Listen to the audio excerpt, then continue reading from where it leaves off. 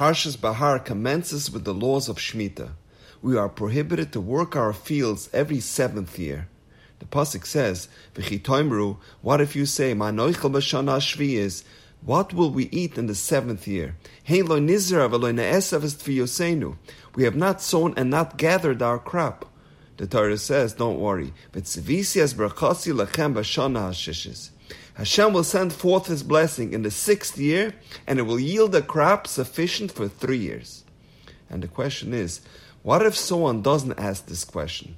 They have complete faith in HaKadosh Baruch Hu that He will provide for them during the year that they leave their fields laying fallow. If the person who lacks faith gets a bumper crop in the 6th year that will last them for 3 years, what's the reward for the person that has complete trust in Hashem and doesn't ask any questions? What's their reward? So I'd like to share with you an extraordinary insight from the Sefer now. He says, a person that receives a rich harvest in the 6th year, although it's extremely exciting and satisfying, but in a way it's also a curse, because they have to work 3 times harder than on an ordinary year, and incur additional expenses by renting more warehouses, hiring employees, and all the stress that comes along with it. A person that doesn't ask questions will get an even greater reward. They will get the same crop they normally get every year, but that crop will sustain them for 3 years. Why? Because they'll be satisfied with the crop they received.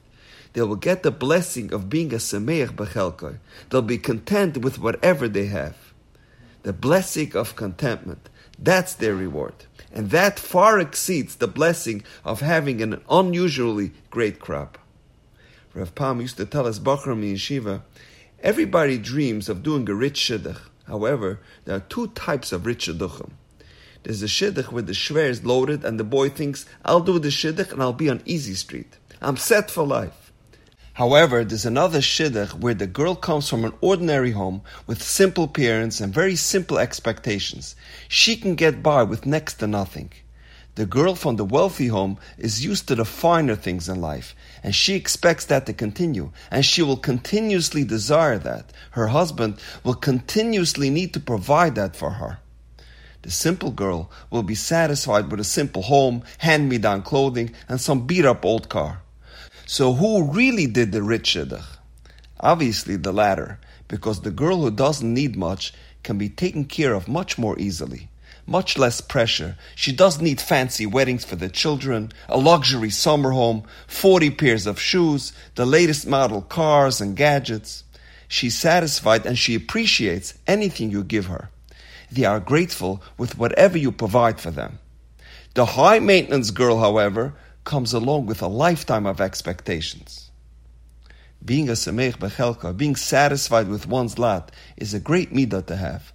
But there's a midah that's even greater than that. And that is the attitude of Yeshli Koil. So what's the difference?